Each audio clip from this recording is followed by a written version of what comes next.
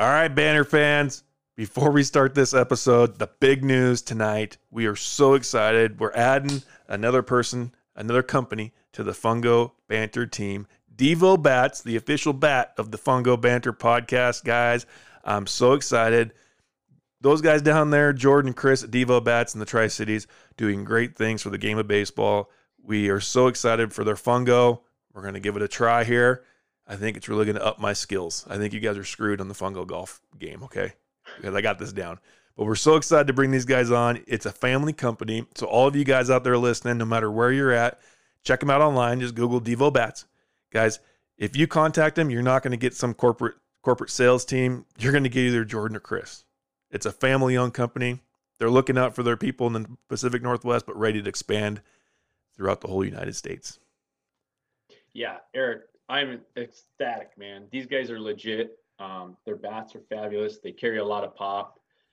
They're smooth. Definitely got the feel for one of their fungos. I mean, you can hit, multiple buckets of balls, not feel like you even took one swing. I mean, these guys they do a very good job, and they live by their name, being devoted, and they are devoted to their manufacturing, to every point, to even putting the stickers on the bat. They're into the details of everything, and they want to make sure that every customer's out there is satisfied. But definitely these guys are legit. They're doing the right job. I'm super excited to have them on board for sure. And what both Jordan and Chris are both doing down there, it's been pretty fantastic. And I'm just honored that we're able to, make this happen and bring them on board. And hopefully you coaches out there and players who jump on their website and check out their multiple array of bats. They got the all different styles. They got their ash, they got their maple. I mean, they got it all. I mean, they even got your custom hand feel to your barrel size, to everything, your colors, to your stickers, to everything. I mean, you ask, you shall receive. And these guys, they know what they're doing when it comes to bats, for sure. Yeah, Northwest company, man. Northwest is what we're all about, and I've had so many different Northwest people. A lot of the pros that we've had on have been very big supporters of Devo Bats, and having not swung one until just recent, fired up with having a new weapon to put to use, and struggling to get balls in the gaps from time to time. Let's try out something different, and support a Northwest company and a group that is giving back to the area and doing it the best of our ability. Absolutely. Go check them out. DevoBats.com. They are devoted to quality, excellence, details, craftsmanship, and doing it the right way. They are devoted. Well, guys, let's start another episode of your Pacific Northwest Fungo Banter.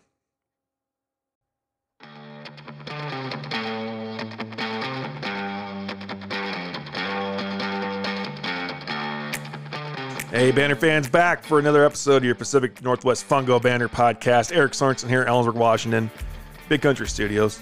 Guys, another dynamite episode ahead. Brian Kittimura, head coach at Whitman College, there in Walla Walla. What a great episode. Talks a lot about the Whitman way. Talks a lot about just how he does things and how to get guys to buy into the culture and how culture can really get you where you need to go. Super excited for this. Stay tuned for in the middle of it. We're going to have a little pause somewhere. I don't know when, and let us know the winner of the t-shirt and the hat. Thank you for all everybody that's liked, tweeted, followed, retweeted. It's been fun. Facebook shares and likes. Super excited. Glad that we're able to grow this game. Please share. Please share with someone that needs to hear a little bit of baseball. Maybe they just need to find a bit easier path in their way of baseball. Super excited. Excited for Devo Bats being on with us. Excited for Safeguard. Go check those guys out. Get on their websites. Look them up. All your needs for your baseball, either apparel or bats. Super excited for how this thing's going to go with our guys jumping on board with us. And thank you so much to those companies. Give them a call. Check them out. Well, without further ado, let's bring on Coach.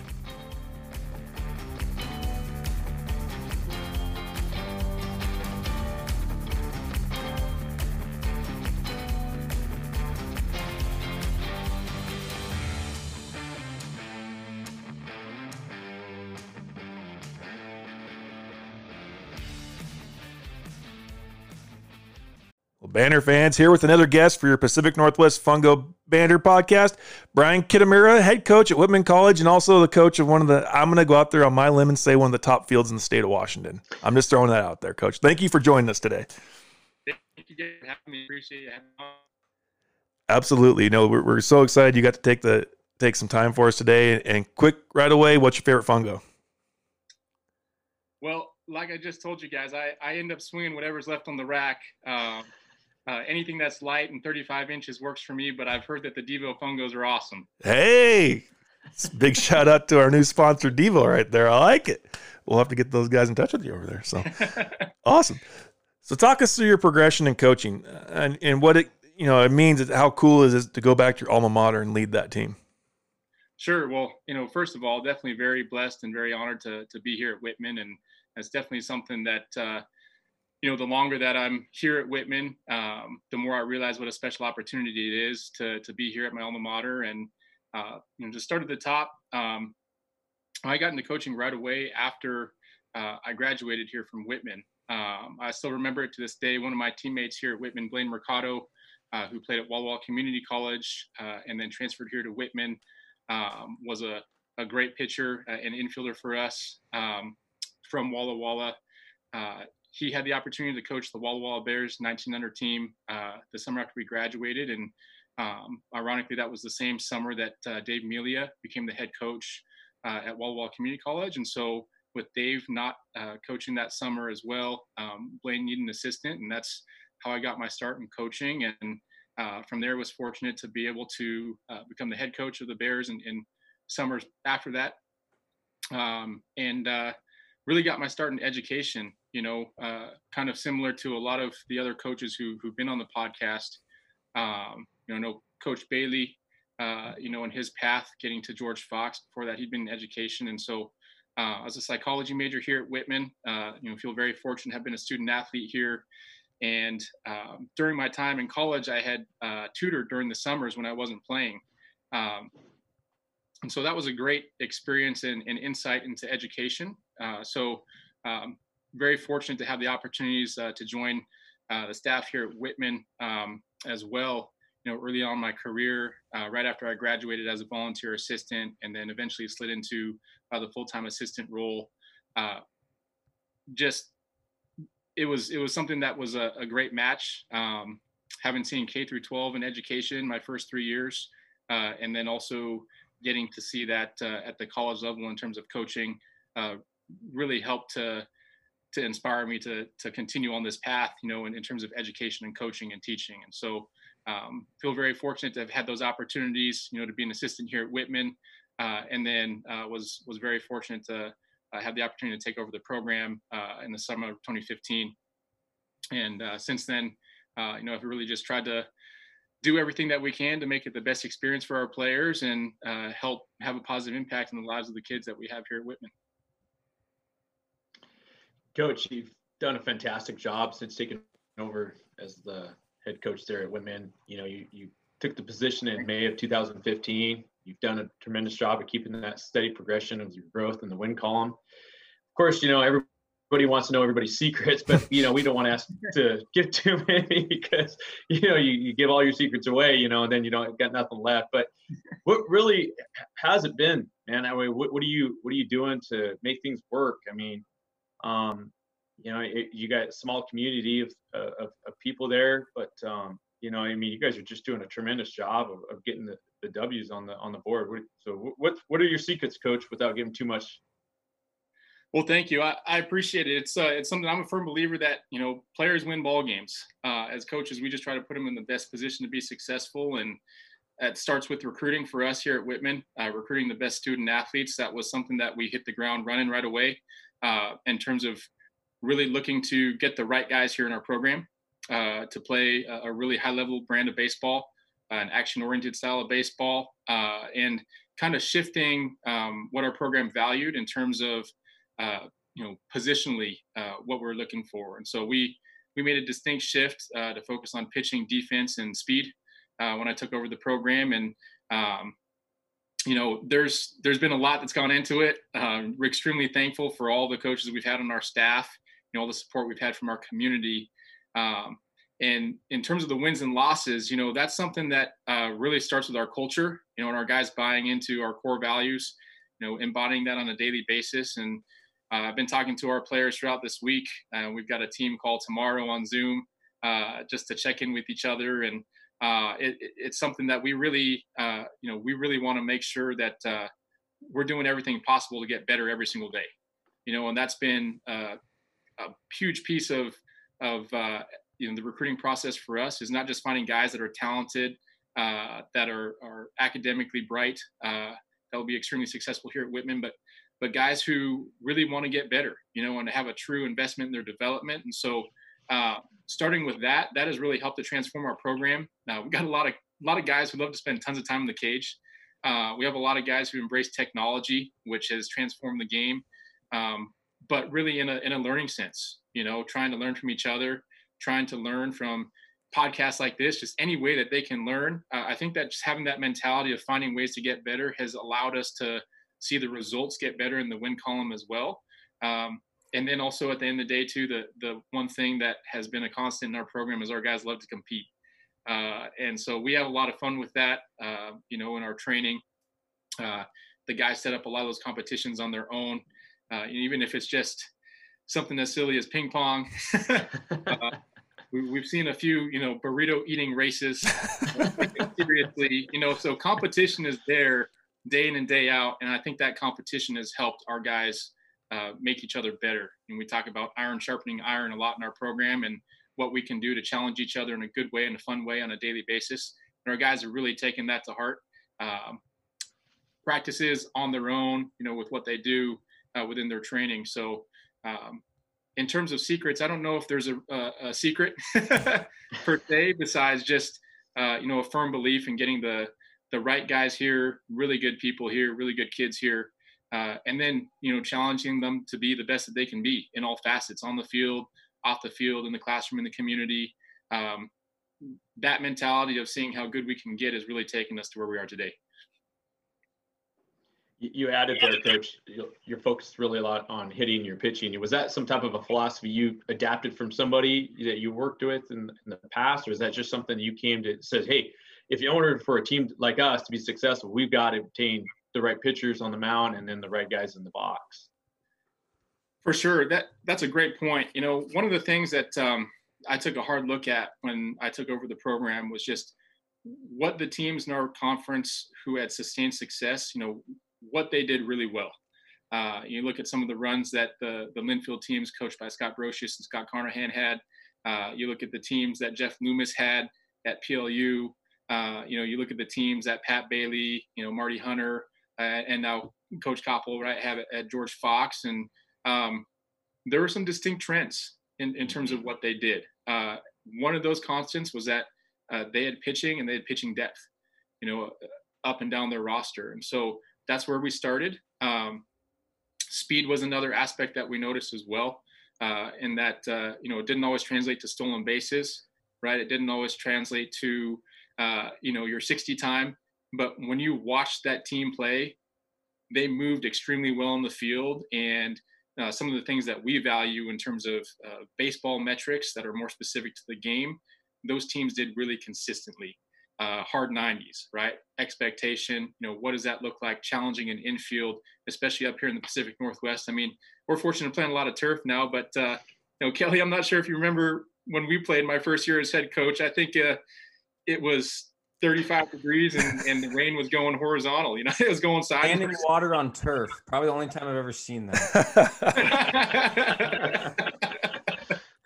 So we really wanted to find a brand of baseball that would fit what we could recruit best. And then also that would be exciting for our guys to keep challenging themselves with competition, to make sure that it fit that way. Now, that's not to say that, we're not going to put the ball in the gap or anything like that. But focusing on pitching, speed, and defense was huge for us moving forward. And defensively too, that consistency, was something that we really take pride in, especially playing at Borleski, which is an awesome park, but it's all natural surface, and so we really challenge ourselves to make sure that we're as consistent as we can be, and hopefully that consistency can breed as much success as possible.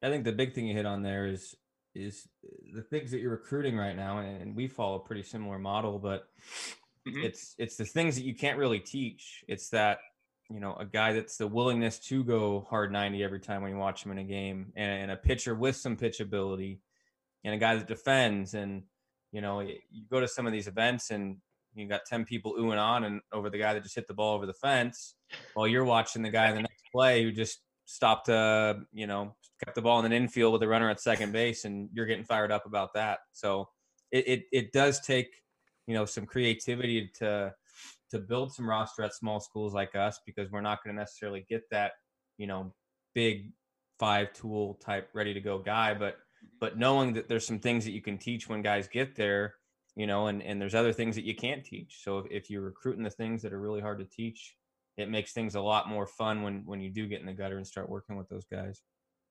Absolutely. That's spot on. And it's something too that, we have to be pretty specific about. And Kelly, I know you're in a similar situation too with the academic standards, here at Whitman and similar schools. It's a certain type of kid that we're going after, and in many ways that makes the evaluation process a little bit smoother on our end sometimes. But the recruiting process in terms of yielding those kids, sometimes can be a little bit more challenging. So, we're definitely fortunate that we've got great kids here, and we've been able to get kids who really fit our brand of baseball, and even more importantly, like you mentioned, just the mentality, right? The mentality of going on competing every single day, seeing how good we can get. The hard 90 isn't something that it's like, hey, I'm going to showcase, like, let me run a hard 90 like that. That's a firm expectation in everything that we do. So getting kids who believe in that and want to grind away at that, in all facets of what they do, to see how good they can get is, I know I probably sound like a broken record already in this podcast, but my guys probably do too. So it's what we preach, and there's a reason why we talk about it so often, because, standards and expectations are different than goals, and I think it's important for our guys to realize that, on and off the field, they do a great job of this. And I'm proud of our guys. I love our guys for this, is that it's important to uphold those standards and expectations in order to reach your goals and to exceed your goals. And so that's been a pretty fun message to talk about as well too. And just a fun topic of discussion, with our guys as they graduate from our program and see that in their careers as well. I know we'll get back to recruiting here soon, but I want to talk a little bit about last year. I think I remember being on a bus. Your conference tournament was a little bit ahead of ours. Had a phenomenal run last year in 19. Had a chance to go to a conference tournament, win a conference tournament, and then get to a regional and just come within a run from moving even further. So talk about that year. What made that group special? Maybe some things that you've taken away from that team last year that you want to keep trying to build to get back there in the future. Yeah, boy, there's so much that was awesome about that group of guys that we had, and the guys that are still a part of our Whitman baseball family today, of course. And it was a really special group, in terms of their camaraderie and the relationships they had both on and off the field. Maybe the most complete group that I've ever coached, in terms of on the field talent. Academic success in the classroom was second to none with that group. We're talking chemistry majors, kids who are doing internships in the summer while playing summer ball. It was phenomenal to watch that senior class really lead the charge and help drive the bus to where we ended up, at the end of the year.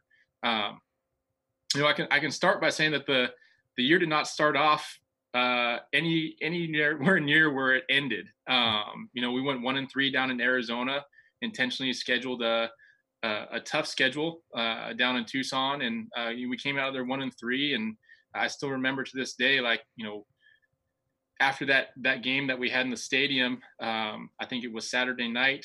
We talked about, if we want to get to an NCAA regional, these are the teams we're going to face.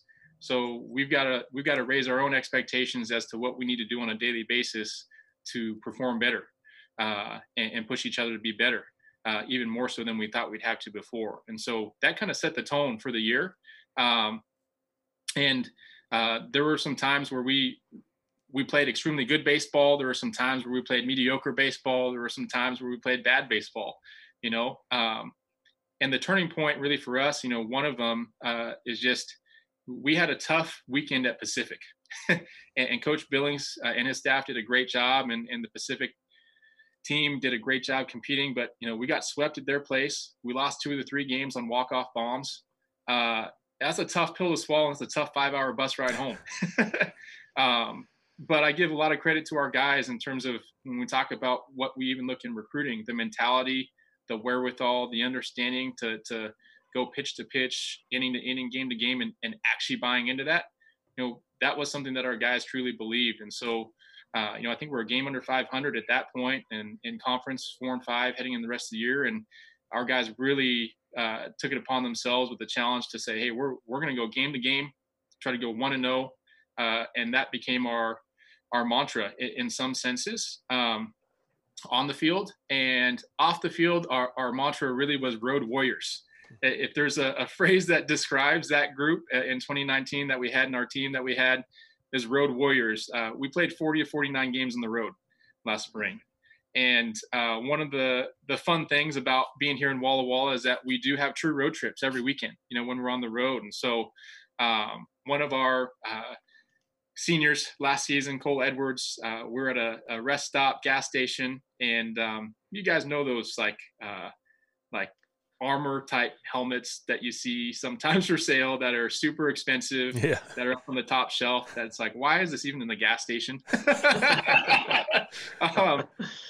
Well, long story short, the team made a purchase, Warriors helmet, and that helmet traveled with us everywhere, including to California for the NCAA regional. And so there were definitely a lot of really good signs, even though the results weren't always going our way early in the season, as to the resiliency that the group had, and that our team had.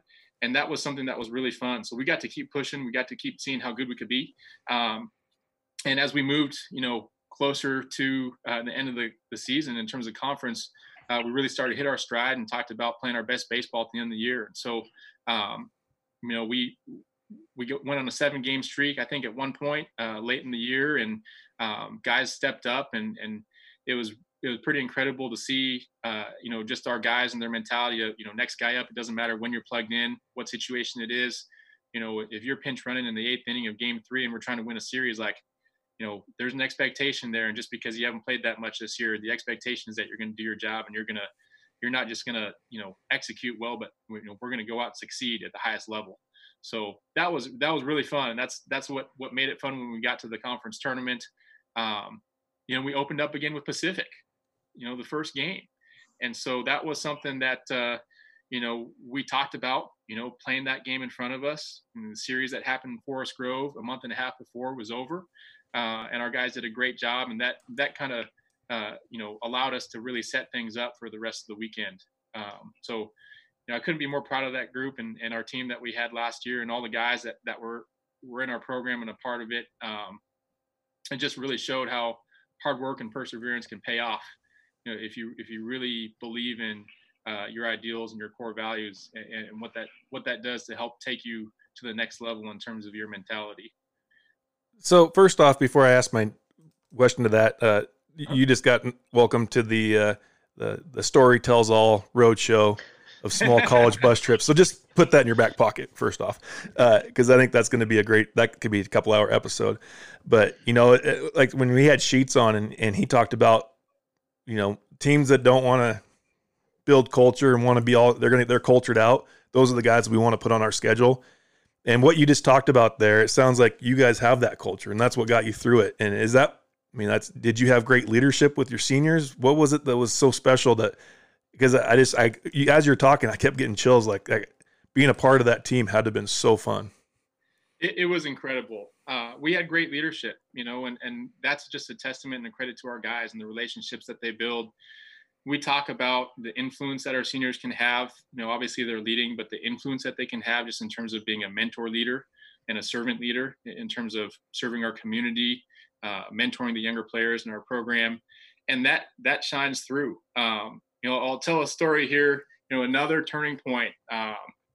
I'm a big believer, that the college experience too, in terms of the team atmosphere, is all about being together, which honestly has made, these last few months challenging, right? Not being able to be together physically. So we've done as much digitally as we can and virtually, but we had team dinner over at my place after practice the week after Pacific. And I distinctly remember talking to my wife because dessert was ready. And that usually goes pretty quick with the guys. So I was walking downstairs and all the guys were, down here in our basement, watching whatever game was on and getting a chance to put their feet up, and spend some time together, which is really important especially with the academic rigors and everything else that they've got going on campus. And so almost down the stairs and one of our senior captains, Milo Minson, I hear him say, "Hey guys, I just, if I can take a minute," and he just talked about the importance of, that time in the season, how, spending time together and being together is really important. Not just, for lifelong friendships, but because in order to achieve the goals that they had set out as a team, they needed to stick together, moving forward, over the second half of the conference season. So things like that take a lot of, I think, emotional courage for a 21-year-old to do, especially around some of his best friends. But that's also, I think, just a really special part about our program and about the guys that we have. Open, honest communication.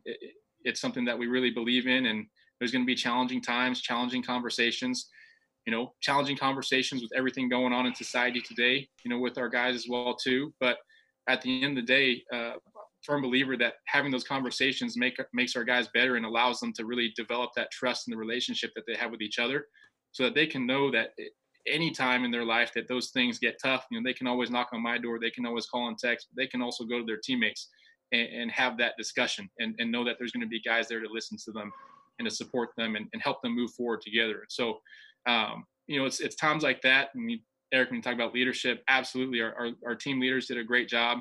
And it was also something too, just each of our guys really had a good understanding of what it meant to be a Blue. And when we talk about culture, our core values are integrity, commitment, and excellence. And we talk about the ABCs of our program all the time: academics, baseball, community, and how those things should always be at the forefront of what we do.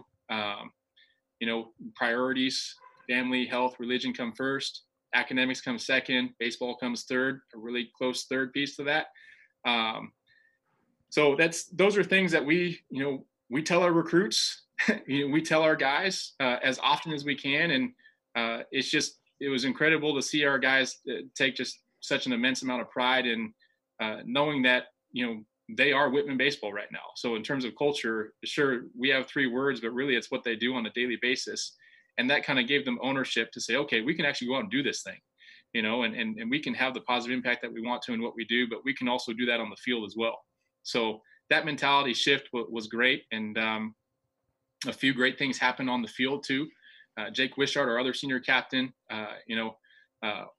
we're up by 2 against PLU at home late in the game. 1 run scores on a single to center field. He throws the guy out to end the 8th inning, I think it was, to hold a 1-run lead. I mean, it's things like that you think about in the moment, like guys just stepping up and making plays. Well, they didn't really have to step up. They've been doing it the whole year just with their mentality. So that was incredible to see, and just made me really proud of our guys too, because at that point, that when you put them in a position to be successful, that they understand what we've been talking about, within our program.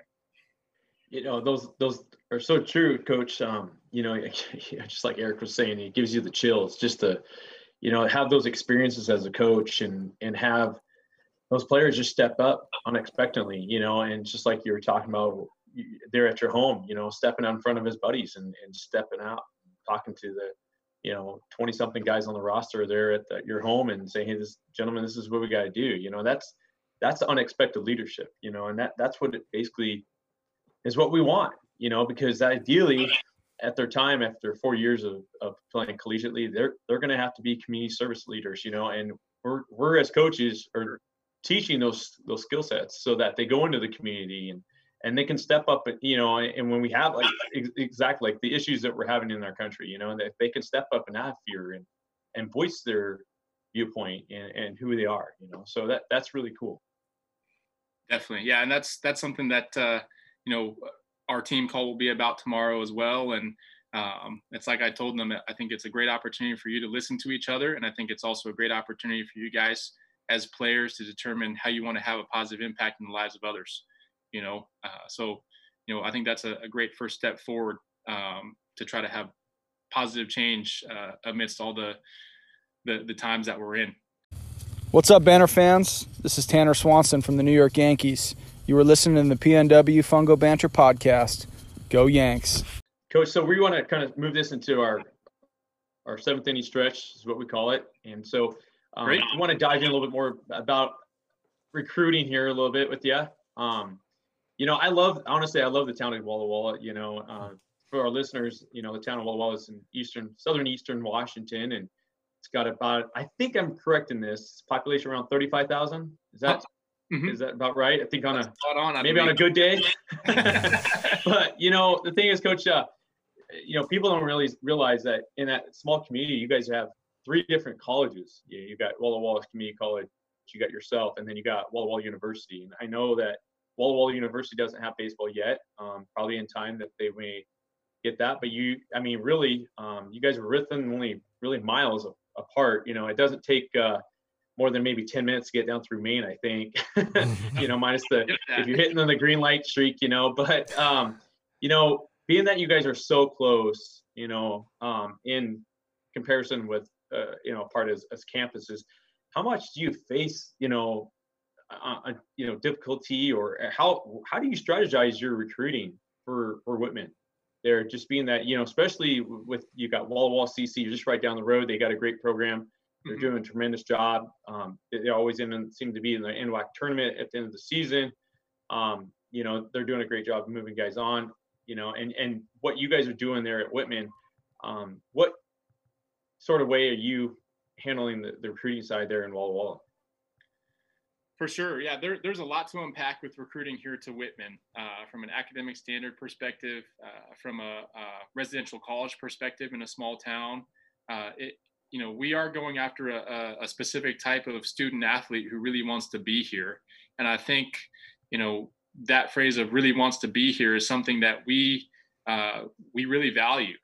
We want kids who want to be here first and foremost. And we recognize that, the town of Walla Walla and a small campus of about 1,500 students and being undergrad only is not for everybody, And so we're as targeted as we can be early in the process with our top recruits, but also we cast a wide net at the same time in terms of really making sure that we have made connections with many coaches, but also with many prospective student athletes, as they finish their junior year and knowing where they're at academically, to see if they're going to be a fit for our program. And we begin to narrow our class down that way in terms of the guys that we actively recruit, given the time of the year and the positional need with how our class fills. And so I know the academic standards are different at every school in our conference. A lot of great schools in our region too. And of course, Kelly and I have crossed over on some guys too, especially from an engineering standpoint. St. Martin's has a great engineering program.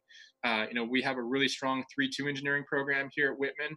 And so from a recruiting standpoint, we do the best that we can to make sure that we get the right guy here. And a lot of that has to do with just getting to build that relationship with the recruit and their family. So we have a very structured process at the outset to make sure that, we are able to talk to kids who we actually feel like we can yield here at Whitman that are going to be a good fit, for the next 4 years. And most importantly, they want Whitman to be a good fit for what they're doing for the next 4 years. And so I think that comes back to the education piece. My last 2 years in education in terms of serving in public education came in the College Place School District and then also at Walla Walla High School at Wahai. And I actually worked for a federal grant that was funded through Washington State University. And I got to see the other side of it in terms of helping high school kids get to college through the AVID program and other great resources and avenues like that. And so having that perspective has helped me as well too, and has also helped in these conversations. If a kid says, "Hey, coach, I'm really interested in Whitman," and then we say, "Okay, hey, where else are you looking at just to go to school? Baseball or otherwise," and every other school on their list doesn't even resemble Whitman, then we'll go ahead and ask the question and say, "Okay, how is Whitman on your list, and why is Whitman on your list?" And oftentimes there's a connection. Or maybe they've been to Walla Walla, maybe they've played in the summer ball tournament here, and whatever it is, there's usually a good connection. But at the same time, it does allow us to really hone in on the kids who want to be here, and the kids who are going to be a good fit for our program and for the college. So,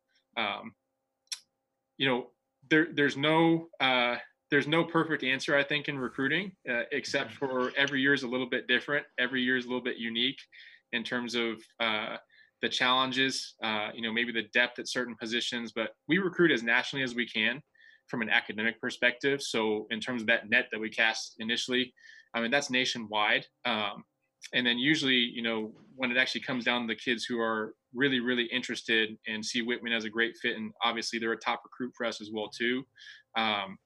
They're usually in region, but it really depends. We've had kids from all across the nation. When I was an assistant here in 2014, I believe that year our roster, we had players from 11 different states spanning from New Jersey to Hawaii. So every year is a little bit different, like I said, but the majority of our players come from the West region. And we've got a lot of kids from the Valley. We have the Williams brothers from Yakima. We've got several kids from the west side of the Cascades. So really it's all about just the right fit, and most importantly, whether or not they fit the mold and the mentality of what we're looking for in a Whitman baseball player. That's a two-part one here for you. One is maybe what are those specific things you look at for an individual that leads you to believe that academically and that overall fit they're going to work in for you, and then maybe the timeline of when do you guys first start identifying players? What's that process for you guys in a recruiting standpoint, from identifying to reaching out to actively recruiting to visits, all those type of things? Yeah, that's a great question, Kelly. And, I think for each kid, it's a little bit different sometimes based off of, when that initial contact happens, if we've had contact with, or maybe we have a connection with the player, in a roundabout way. There's a recruit I was talking to the other night. And he texted me yesterday saying that his aunt and uncle went to Whitman, right? So it's things like that only help in the recruiting process, to have those connections.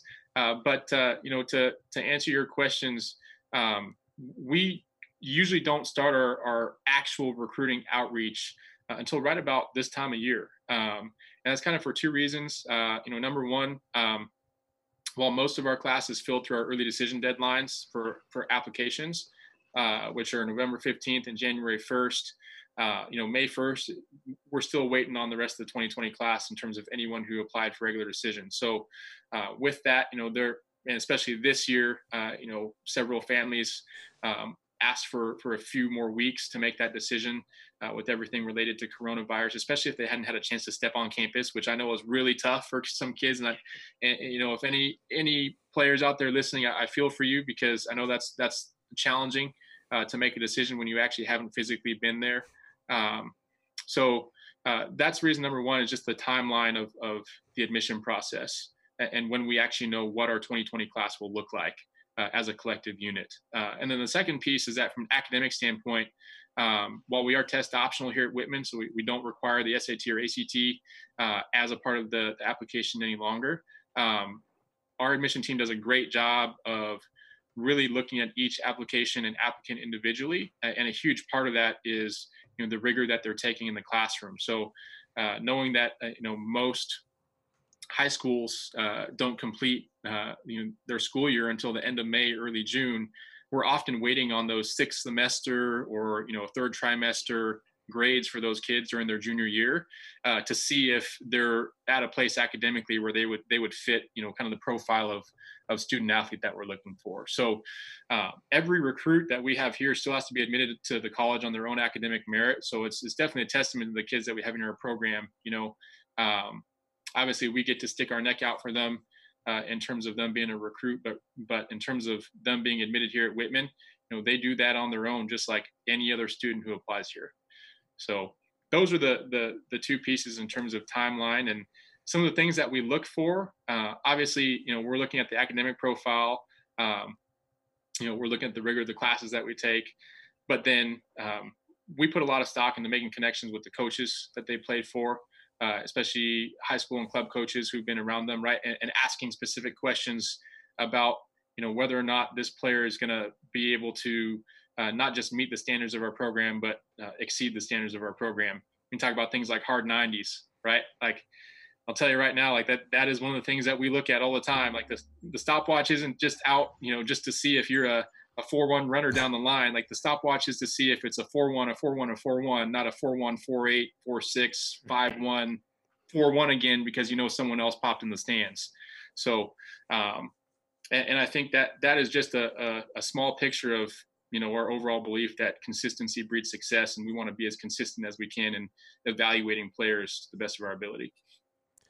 Are some of those things you talk about, whether it's running a hard 90 or maybe on and off the field, do you find yourself ever recruiting a guy and asking those questions about maybe why he wasn't? Is it something that a recruit can overcome in the process if maybe he didn't show great hustle at a given time, that, you ask him straight up, hey, why are you playing this way? And is there another level, another notch that you can potentially get out of them?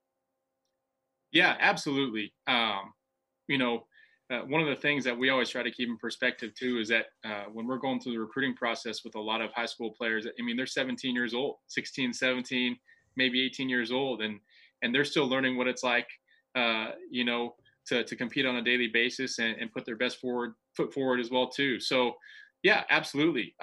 There have been times when we've been watching a player for a month or two, and we've seen them at, for their high school team, for their summer ball program, and then they have a bad game, right? Or no hard 90 down the line. And oftentimes for us, that's just a check-in with the coach to say, hey, is Johnny okay? Like, what's going on, right? Just like we'd have that conversation with our players, right? Like, someone's super consistent in terms of what they do, and then one day it's like they're down. Like, in our program, it's not like, hey man, what's wrong? What's wrong with your attitude today? And it's like, hey, is everything okay? Like, what's going on? We care about you. Like, we know that there's more in there, and that this is not necessarily the expectation that you hold yourself to on a daily basis. So I think that starts with kind of just being a people first person and trying to understand maybe why that happened. And obviously if it happens over and over and over again, I think that's a pattern of behavior that's tough to see past sometimes. But at the same time too, we try to give everyone the benefit of the doubt while also putting stock into the grittiness, for lack of a better term, that players play with. We want guys who are going to be able to play with that passion and play with that energy as often as possible, not be afraid to get their jersey dirty. And I think that transcends, those actions transcend, hopefully, past the field, in terms of how they're going to value their teammate relationships and stick up for their teammates as well too. So walk us through some of the attributes, maybe the measurables, when you're evaluating hitters, pitchers, and defenders that are really key to you and the way you guys do things. For sure. Yeah. We, we're really, really fortunate here at Whitman to have the ability to travel and recruit and see as many high academic players as possible. We don't have a stalker spin rate radar gun. We don't carry around a Rapsodo machine or anything like that. But we really look for baseball metric speed in terms of on the field. I'll start with pitchers. when we're recruiting pitchers, velocity is a factor, of course, because I do believe that velocity plays at our level to an extent. But really, it's more about, is a pitcher who we expect to be able to come into our program and compete for time right away, which any recruit we would have that expectation of, are they able to do 2 of 3 things? Are they able to have either command, movement, or velocity? And so we start with that simple frame of reference, and then we move forward from there in terms of looking at arm action. What does it look like in terms of their projectability, both physically and then also with, the shape and life and movement of their pitches. So we begin to go down that path in more of a baseball specific evaluation of those players. And our coaching staff does a great job of that. Tommy, Nolan, and Pete, and Blake, Blake isn't on the road for us. They all do a great job in that evaluation. And so from a pitching standpoint, we start there. From a hitter standpoint, we go back to the 2 tenets that we really value, and that's speed and defense. And so, in the infield, we want kids who can really pick it. We want kids who have both really good lateral range as well as vertical range to come through the baseball, have a mentality of coming to get the baseball as much as possible. And then in the outfield, guys who are really going to be able to go get the ball, for lack of a better term, again, because at Borleski it's 412 to dead center, and it's about 425, 3 panels to the right of that. So we got a lot of ground to cover out there. Now, hitters, there's a lot of different things that we can look at, but we put a lot of stock into the swing, bat path, hand path, bat plane, how does it project, as a 17-year-old player, and what are they going to look like when they're 20, 21, after they get in the weight room? Can they get in their legs more, in terms of what they do at the plate and in the box? And so those are things that we look at as well, too, from a hitting standpoint. And then to be honest, one of the things that we try to decipher, too, is like really pretty swing when you're watching a workout versus a kid who can is a pure hitter, right? And again, that's where we go back to trying to get our eyes on as many kids as possible. Video is huge, and Eric and Jason, and Kelly too, video is a great tool. It can also be deceiving sometimes. So we use it as a reference to gain more perspective and gain more information on kids as to what they look like and how they're progressing as they get older and as they get better as a player and play for their high school team and club team. But then, then we also make calls too, right? If we can't see that player, to their high school coach, their club coach, and say, hey, how's this kid doing? How's he progressing? What does that actually look like? And so hopefully those things that we look at, then translate to some of the metrics that are a little bit more tangible in terms of exit velocity, things like that, honestly are hard to teach outside of really just getting in the weight room for a lot of kids early in their career.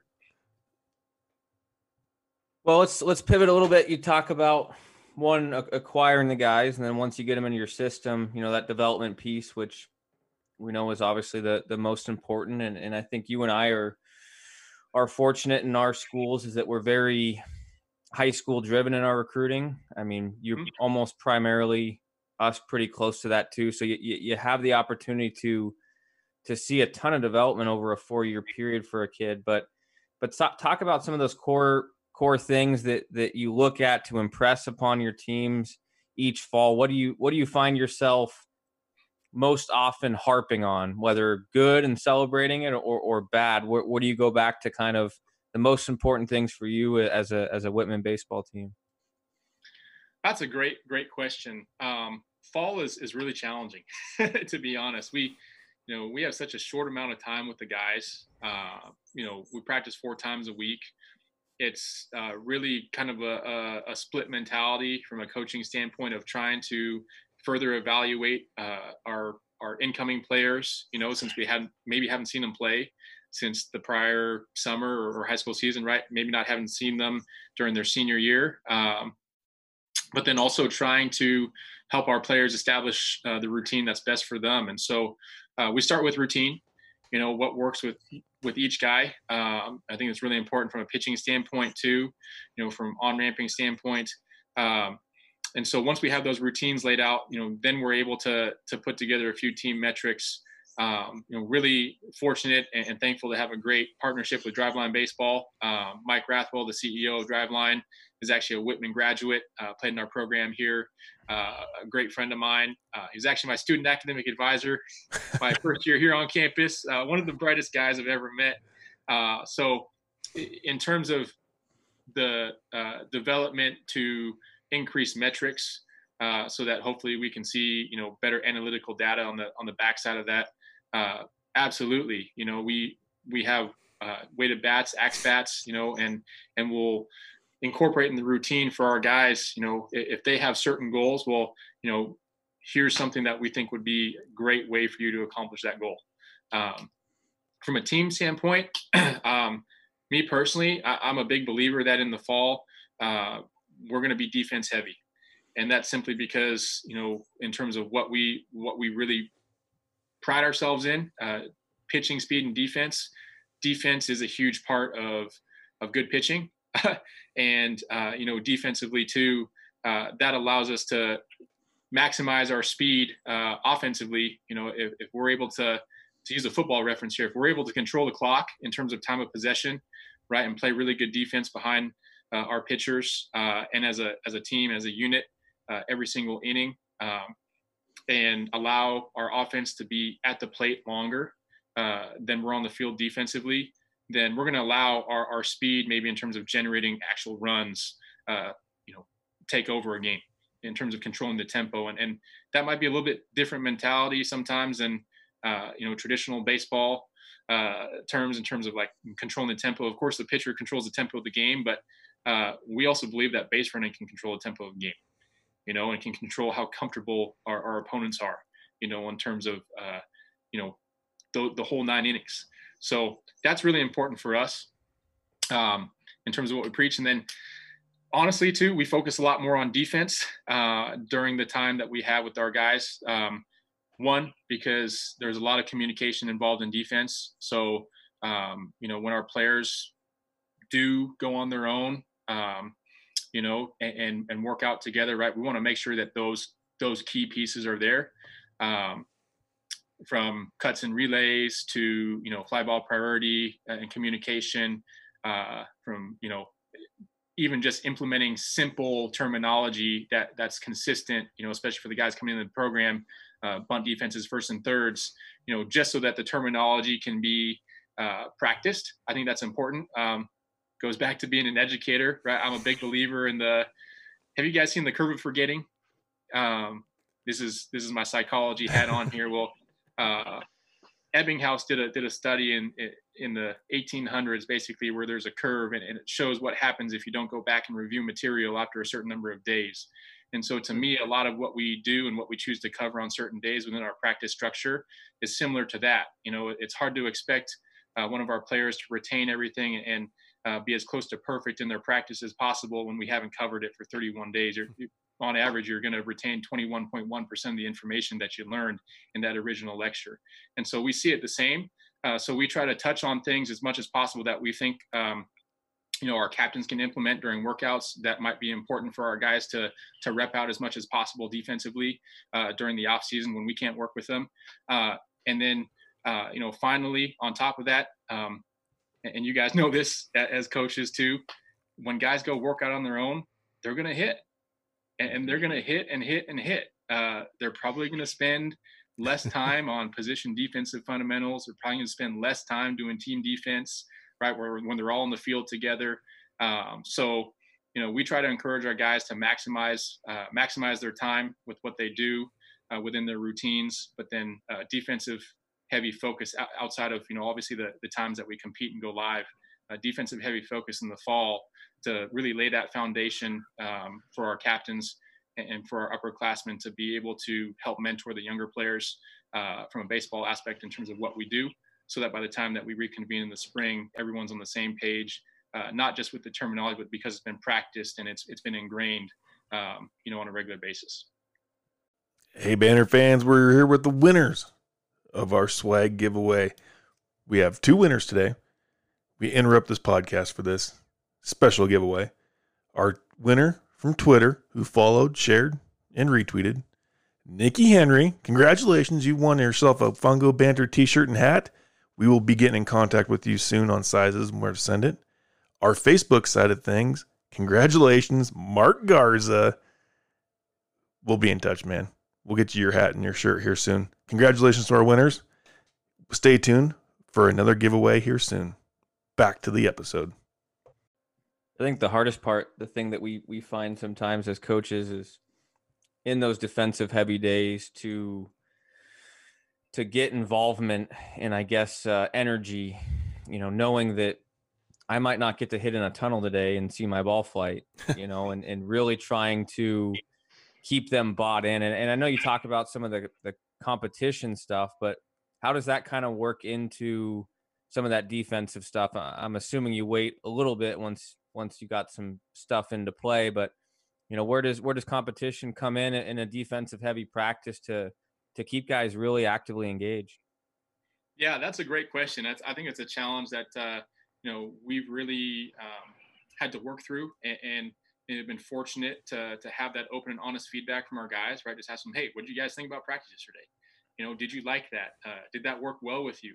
In terms of just being able to focus on what you're focused on in that moment for that play and that pitch or that repetition, but then also from a productivity standpoint. And so the defensive heavy days, we try to kind of take a Wooden model to it, a John Wooden model of breaking things up into segments as much as possible, and then also trying to compare that compartmentalization to what it's like for guys to have to flip their mindset based off the situation in game, what happens in the first inning versus what happens in the third inning. So trying to structure that time wise is one way that we try to map it out as best possible for our players. There's no substitution for repetition, especially for guys who need those repetitions physically. We are strong believers in mental repetitions as well too, but honestly, visualization is a challenging mental repetition piece to master for a lot of players, especially early on in their career. So we try to have a blend. And when we do position work, Tommy is great with our infielders, Nolan's great with our outfielders. We try to incorporate as much fun competition into it as possible based off of some of those standards that we've talked about. So like in the infield, for example, right? Like, Pete will be on a stopwatch, if we're able to use our scoreboard or have a clock out there, which hopefully we'll next year, hey, infielders, all right, like ground ball's coming at you for the next 5 minutes, but here's the expectation, 4 seconds or less over to first base, right? You got to come get the baseball today, right? To ingrain that mentality. Same thing with the outfield, having competition, even maybe with a point system between players to just have some fun within a drill. And then also kind of taking that to the next level, trying to incorporate team defense into what we do into like a modified live setting. So like an action scrimmage where, we might have an L screen out there. We might have a coach throwing BP, but we'll put situations out there, different situations so that the defense can work on it. And then also offensively, we're trying to execute something of the same thing. So the offense is challenging the defense is challenging the offense. There's always something on the line for whichever team wins, those 3 outs, those 6 outs, that inning, whatever we have set out that day. I think that's important. And that also allows for kind of the live ball situation. So we can progress during that structure, from the initial 15 minutes, maybe being what we call more of a closed drill set and more of a controlled setting, to at the end of it being more of an open drill set.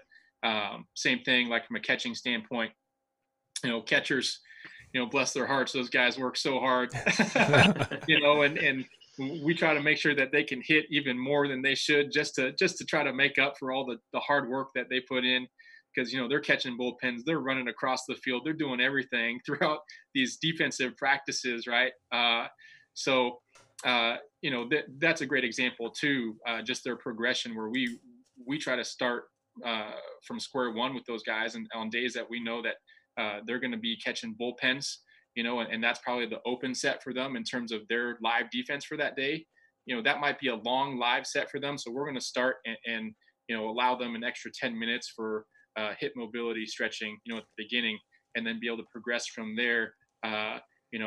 Some blocking, some catch and throw footwork, a lot of receiving. We try to mirror our drill sets as much as possible based off of percentages of what you're actually doing in a game. And for catchers, I don't know the exact breakdown off the top of my head, but most of what they do is receiving, and so we try to make sure that we do that appropriately as best we can, even if it is something that they might have to do on their own, given the practice structure.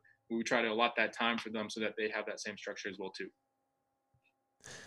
You said a lot of things that I even took a bunch of notes here, writing stuff down, but if there's a high school coach listening right now, and the things that, I heard all this stuff from college guys and exactly what you just said. And I've taken it back to my coaches like, yeah, but we can't do this stuff. We're high school. We don't have the players for it. Guys, yeah, you can, because I don't know if anybody else here can, when you bring up, what are we doing today? Oh, we're doing team defense, bunt Ds and the shoulders. Oh, like, gosh, dang it. And it wasn't until I started doing exactly what you said about, having competition, stopwatches, making it fun and competitive throughout that. It wasn't just going through the motions. Well, we got to go here and be here. And I just think that's so crucial for, especially college guys, and the high school coach listening right now, you can completely change the atmosphere of your practice just by doing those little different things and how you do your drills and getting creative in how you're doing stuff. Absolutely. Yeah. It makes it fun for the kids, yeah. And that's a part that, I'll be honest, early in my career, I was so focused on trying to, help our program, really elevate in so many different ways, right? That, we were banging our head against a wall for a little while. My second and third years, we had a chance to get to our conference tournament the last weekend of each year, and we got shut out of it. And a lot of that too, was on me, to be honest, right? Like trying to inspire these guys to have more freedom, to have more fun, right? To take more ownership, and all those guys on those teams were great. But I think that was something that was really important, and something that we've translated as best we can, especially these last couple of years, where we talk a lot about constraint-based training in terms of speed and agility and strength training. But I think that can have a great aspect in terms of practice too, in a lot of different ways. And, for me, being in the role of head coach, right, it also allows me to give full autonomy to Tommy and Nolan and Pete and say, hey, all right, like, here's a block of time today for this. Like, here's the goal, here's the objective. And those guys can build that out as well too. So that's the fun part, from a coaching standpoint. Like those guys get to play around with that a little bit, and get feedback from the guys and see and learn what makes them tick as players. With the position groups that they work with, while also fitting within the structure of what we're doing at practice. It's pretty fun to see when it all comes together. And yeah, Eric, you're absolutely right. I mean, the guys love competition, and they love it when it's fun. And I think that goes directly with the mentality of iron sharpens iron. You know that because you're competing, you're making each other better. And so that's a huge part of it as well too, with what we do. And from a conditioning standpoint, we try to shake it up as much as we can. Mm-hmm. Obviously in line with what our guys are doing with their strength training, of course. But any way that we can compete, any way that we can have the guys, out there competing against each other, having some fun. I think that brings it back to kind of the core of, talk about the recruiting process again, right? Like, I don't think anyone signs up to play college baseball to not have fun. So, trying to make sure that there's elements of enjoyment and jubilation, and, being able to spend that time with your teammates, in that competition setting too, that's the fun part of it. And, it's been reflective too, when guys graduate, and Kelly, you probably heard this too from your guys, right? It's like, sure, we miss playing games, and we miss lacing it up and towing the rubber and going competing, but it's like, we miss the bus rides. Oh yeah. We miss trying to beat you with 60, Mafia. Mafia. Absolutely. We miss trying to even, just do those simple things, right? Like when you're finishing up hitting together, like, all right, like we got to go 5 for 5 or 7 for 7 or 10 for 10 off the back net. And, whatever it is, like, you owe me a Gatorade the next day. So that's the fun part about it too. And I think that's something that, I'm really thankful for the guys that we've had in our program, because, they really helped me grow as a coach, like having taken over the program when I was just turned 27 years old. That wasn't an easy task either. Never having been a head coach before outside of summer ball. So feel very fortunate, very blessed for that. And I also think too, that just shows the care that our guys have, for the program, and always finding ways to make themselves better, like I mentioned before, but then also trying to make sure that the program gets 1% better every single day too. Well, and you get to see a kid when you have that type of practice or drills. You can see a kid come out of his shell, and the smile on a kid's face when the drill's over, and you say, "Did you know you could do that?" After he just made this play, and no, I'm like, "You can." The ceiling is so high, fella. Like, come on. And I think that's a great way to open that up. Yeah, it's rewarding in those senses, because you really start to see the kids take things into their own hands and start to play the game. And that's what it's all about right there. I think your point about the catchers hitting more is a pretty good, solid. That's one of the notes I took down. I like that one too. We try to give those guys as much time as we can. And, our guys are also so good about getting their own work in too. They're so routine oriented, and, being high academic guys, they've got things planned out to a T throughout their day. So we try to be as respectful of their time too, with, talk about that wooden practice structure. We'll be clear with guys as to days that might run long because we're going live versus days that yes, we have things to accomplish, but here's the plan. Right. So making sure that guys understand that all those, quote unquote, little things, even though there really are no little things, they all matter. Bouncing around, making sure that you're picking up your teammates. I like to tell our guys that, you've done your job if we end practice early. You've created time for yourself, and for your teammates to reinvest in terms of being even better than you thought you could be on that given day. And a lot of that's communication too. You talk about is, guys understand that Wednesday is going to be a hard day, and our off days are always going to be the same. And this is like their expectations and their feedback is obviously a lot better when you have a plan, you voice your plan. And so there's no complaints. There's no opportunities for them to, not know exactly what's going on by just being clear and open and honest about, when we're doing things. And then the why behind it is a huge one right now. And we've talked about it in maybe 75% of episodes here, is that the guys really want to know the why. Why is this important for me to know?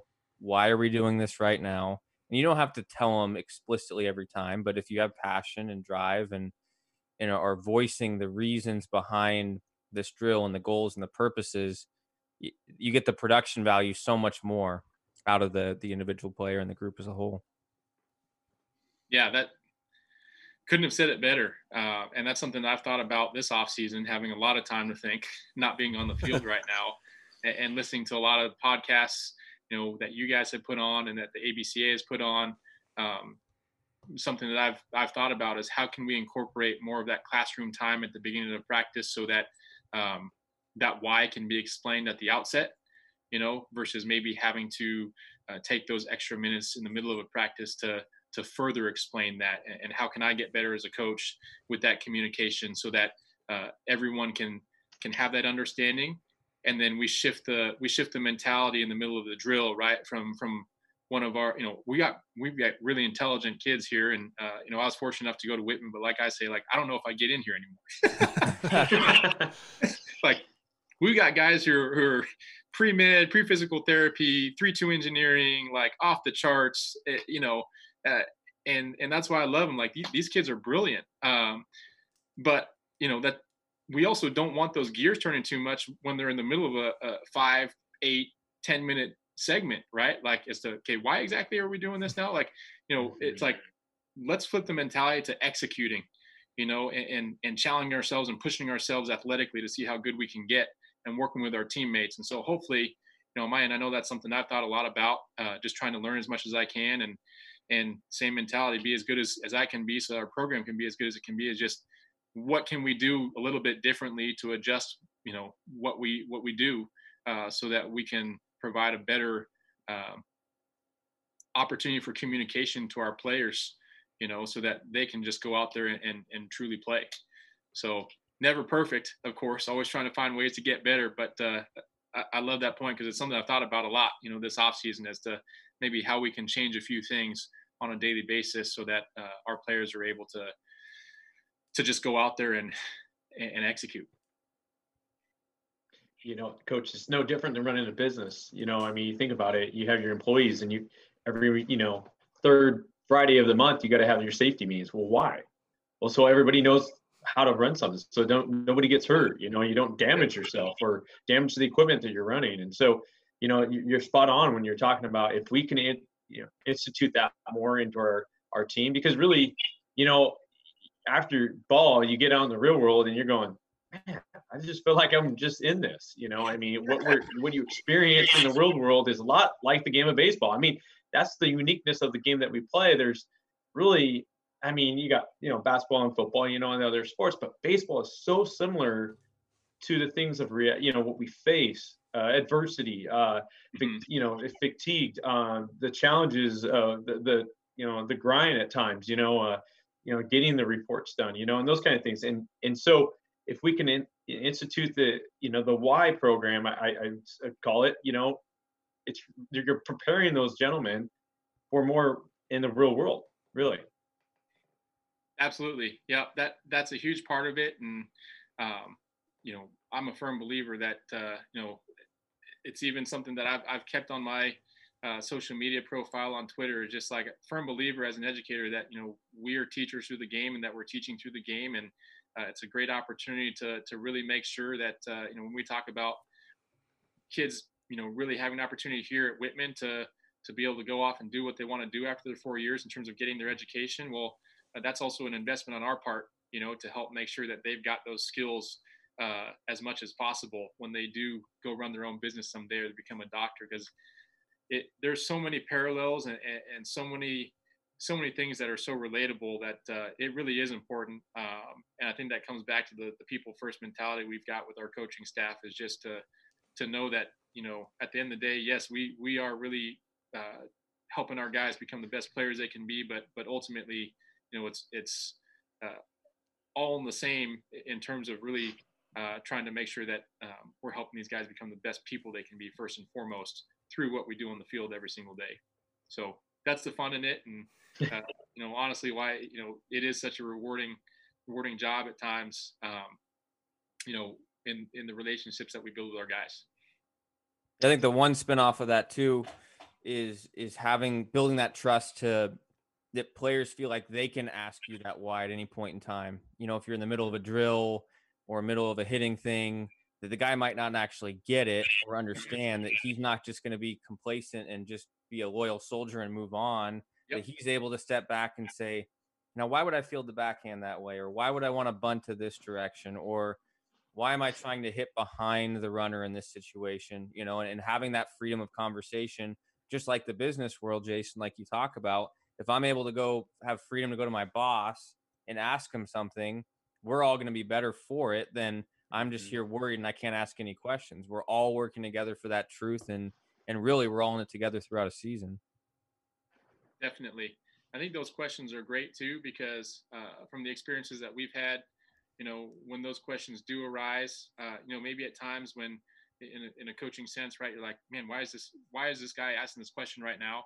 A lot of it is just lack of clarity. Like, they want more clarity, and it's just like hitting terminology, pitching terminology, right? Like, we might have used a term in describing things that they weren't extremely familiar with, or maybe their high school program used that term and it was slightly different in terms of the meaning behind it.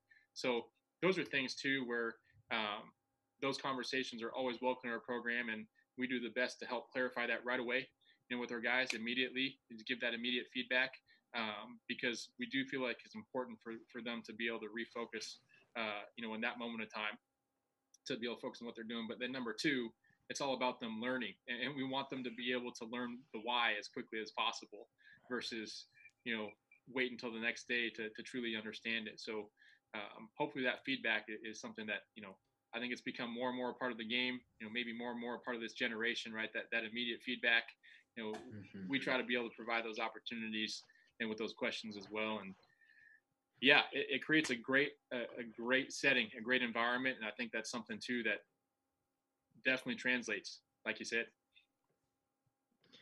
So, Coach, we got one more question before we get out of here tonight, but we want to talk a little about what your involvement with the Walla Walla youth baseball programs, and I understand you're part of the softball programs there in Walla Walla. And one thing that the listeners don't realize that Walla Walla is a very big sports-minded community, and you guys are, you got a lot of, individuals there are very talented. Of course, Drew Bledsoe came out of Walla Walla, and Jared Jones, and a lot of big names out of that community that have done quite well for themselves. And so, just can you tell us a little bit about how important your involvement with the Walla Walla youth baseball programs, softball programs has been, and then how well is that community connection taking place with you being representative of Whitman baseball?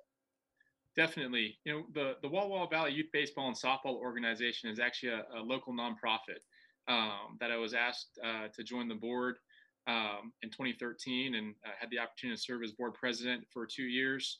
And then when I became the head coach, I just became a board member at that point, and passed off the leadership responsibilities in terms of the president's role to another member of the board, Rick Eskel, who actually, Kelly, you coach his son Adam at St. Martin's. So, in all honesty, it was something that I was asked to join the board initially, and I didn't know much about it at all, except for having coached summer baseball. We're really lucky to have an endowment through the Walla Walla Valley Youth Baseball Softball Organization here in town that was set up by parents. And what I came to find out through talking to Jock Edwards, one of our alums, who's a class of 1966, who lives here in town, and having that conversation, was that Jock used to run the Sherwood Trust here in town. And so, long story short, there was a group of parents, including several former Whitman baseball players, who, as they describe it, used to keep money for kids in baseball and softball in terms of what they do throughout the summer in a shoebox under the bed of one of them. And so they save their pennies, to buy baseballs and buy equipment for the kids. And I think right around the turn of the century, if I'm not mistaken, there was an endowment that was created, and Jock, was managing the Sherwood Trust. And he said, to this parent group that the trust would match $125,000 if it was fundraised. And the parents fundraised the money, which is a huge testament to our community and also to their hard work. And so, a $250,000 endowment was set up to help offset costs, for local youth baseball, softball players ages 13 to 19, which, we see especially as a need nowadays. And so, we got to see that firsthand, and the impact of that, when I was coaching summer baseball. And you can talk about Dave Melia and Blaine, who I coached with. Dave's one of my great mentors. When I coached the Bears, our home field was Walla Walla CC. So in his office a lot as a young coach, picking his brain, and really thankful for his willingness to mentor me and be patient with me, asking him questions, given his experience, playing all the way up to AAA. And then also, with that, another great member of our community, and Eric, Kittitas guy as well, Jimmy Hill. Hey. Yeah, a great mentor of mine, and coached alongside him. He was on staff with me in my first year as head coach here at Whitman too, but just so grateful for his perspective. He's coached baseball and basketball at extremely high levels. He was on Mark Few's staff when they first started making their runs. And so just to have that perspective, someone who's been at high levels in coaching, had been a head coach, was just phenomenal. And it goes back to the community piece of having guys like Dave and Jimmy around in our community to also help really with that understanding of what this is all about, and why getting involved in an organization like Walla Walla Valley Youth Baseball Softball is important, not just from a leadership standpoint, but for our community. And that really was instrumental in kind of a lot of the opportunities that I had as a young coach through the Walla Walla American Legion program, which is now since transformed into a club program. But had the opportunity to chair the 2013 AA Legion State tournament here, which was a great eye opener. As a coach, it's not just all hitting the fungo and throwing BP. Like there is so much that goes into what all of you guys do for kids. That I know as players, we back in the day, right, it's hard to appreciate that. And so getting to see that, and truly understand that in our community was great. So being involved is something that I really enjoyed and been thankful to be a part of. And in terms of that translating to what we do here at Whitman, we've tried to do as much as we can in terms of putting on camps and clinics for local little leaguers and trying to make the cost as close to zero in terms of dollars and cents as possible.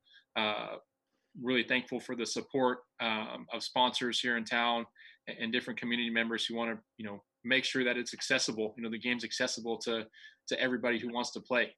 And so I think that the youth baseball and softball organization here in Walla Walla is a great example of that. That group of parents is probably 25 years ahead of their time in terms of what they did back then. And it's been a huge benefit to our community, especially knowing that Walla Walla, as they like to say, is in the middle of everywhere, but in the middle of nowhere. So travel is expensive. It's expensive for the families that play. It's expensive for the kids. So really thankful to have, these resources for all the families in our community. And there's always more that we can do too. So that's been a huge part of it, and definitely proud of our players as well too, for their involvement in the community in a lot of ways that, we try to provide opportunities for them to get involved with.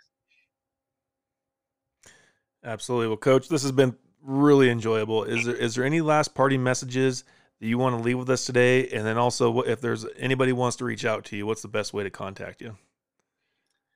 Well, first of all, I really appreciate you guys putting this podcast together, and this has been awesome.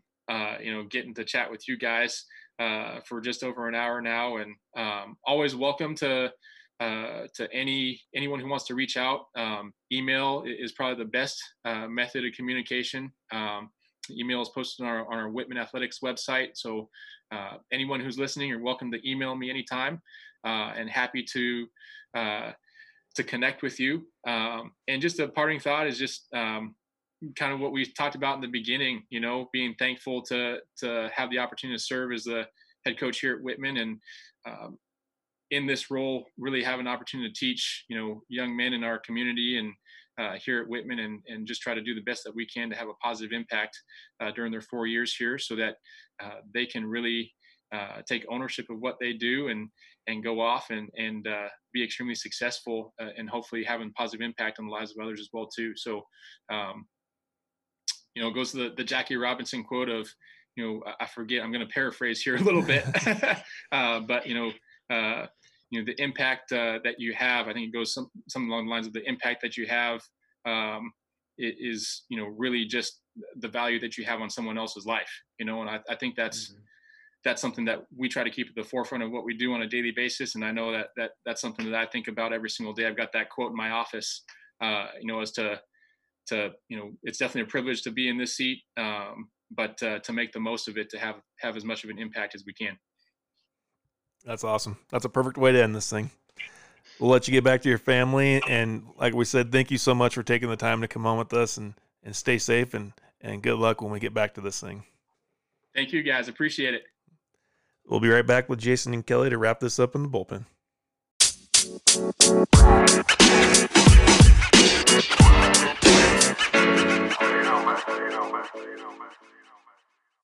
All right, Banner fans, we're in the bullpen to close this out.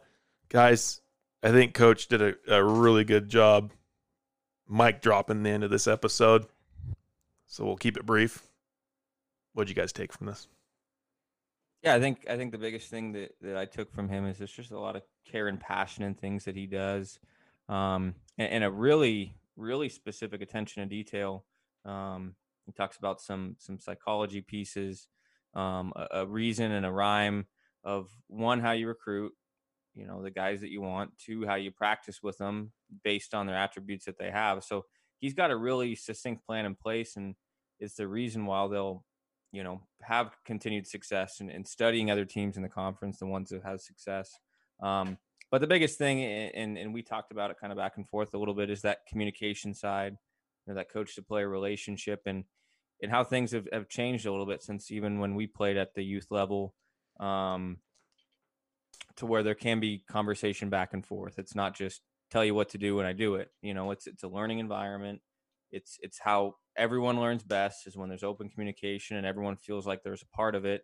And so I really respect it from a standpoint of, really trying to help teach the game, like Jason talked about, all the relatable skills, how that can work in life and all that stuff. So he's going to do a fabulous job there, and, just a fantastic human being, and very fortunate to get a chance to meet him on the recruiting trail. Yeah, Kelly, it's so true to what you're saying. I mean, I do that to the T. There's a couple of things I took away as well today. I think, you talk about these young men, and the fact that you're building these relationships, and I think that, you've got to be on that same wavelength. Players want to know where they stand. I think it's important. I think in any relationship, even for us guys being married and have wives, and our wives want to know where we stand on things, so it's a communication aspect, and that's something that we're always working on. I mean, I am, I probably, that's one of my areas I probably lack in enough, that sometimes I just assume she should know, or they should know. And maybe the fact that taking that time and doing more of the explaining, I think will, and I think too, is if by doing that, I just think it so much in the life skill set, when people understand what they're doing and the purpose, the achievement is that much greater. And so, it was pretty cool. What Brian has to say today, the psychology of things, that's huge, stopwatches, coaches that are listening.